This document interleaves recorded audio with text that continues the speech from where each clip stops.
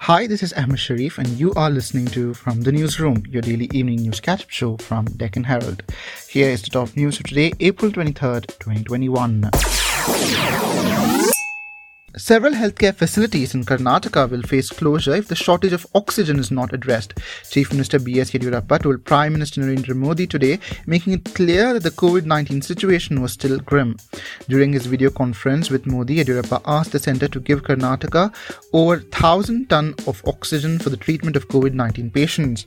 Prime Minister Narendra Modi's COVID-19 strategy meeting with chief ministers of states with highest number of coronavirus cases began on a discordant note, with Delhi Chief Minister Arvind Kejriwal going public with his remarks in meeting in which he flagged the acute oxygen crisis in Delhi hospitals, asked whether the 2 crore people of Delhi will not get oxygen because the capital has no oxygen plant. He also asked whether the 130 crore people of the nation do not have right to the nation's resources equally.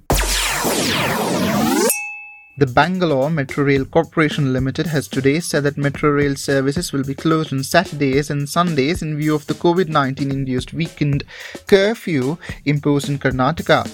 In addition to extending the pre-existing night curfew in the state, that is from 9 p.m. to 6 a.m., the state government had on April 21st announced a weekend curfew on every weekend till May 4th to battle COVID-19. The weekend curfew will kick in from 9 p.m. today till 6 a.m. Monday.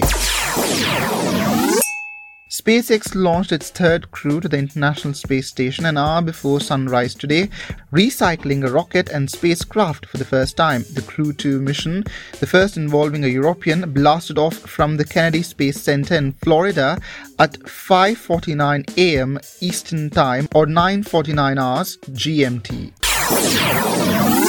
That's it today from the newsroom. If you like this show, please share this podcast with your friends, family, and on social media.